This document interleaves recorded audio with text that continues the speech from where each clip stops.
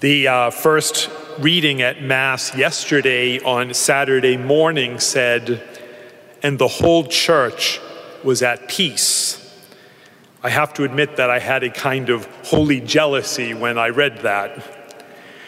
On Saturday morning afterwards, we also had a hearty group gather for our conversation about the Synod on Synodality, whose main work addresses two critical themes: listening and witnessing.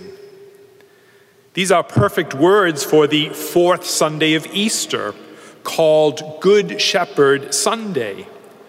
Hearing his voice and following him, and then inviting others to do the same. It's what we're made for. This, of course, is not without cost, nor should we expect it to be. The Savior we follow was crucified for what he taught.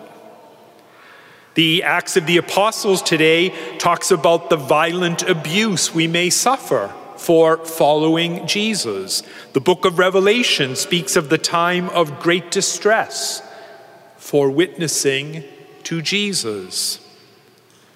But then the great comfort. We are his people, the sheep of his flock. And so we are not afraid. How encouraging to know that we stand on the shoulders of centuries of disciples who knew what it means to love.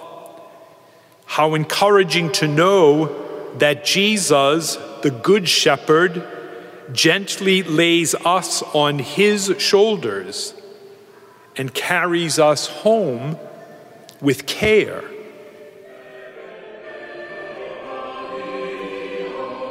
Thanks for listening to Within the Walls of St. Paul's Sunday Homilies. Please be sure to like us on Facebook and consider supporting us by visiting stpaulsharvardsquare.org.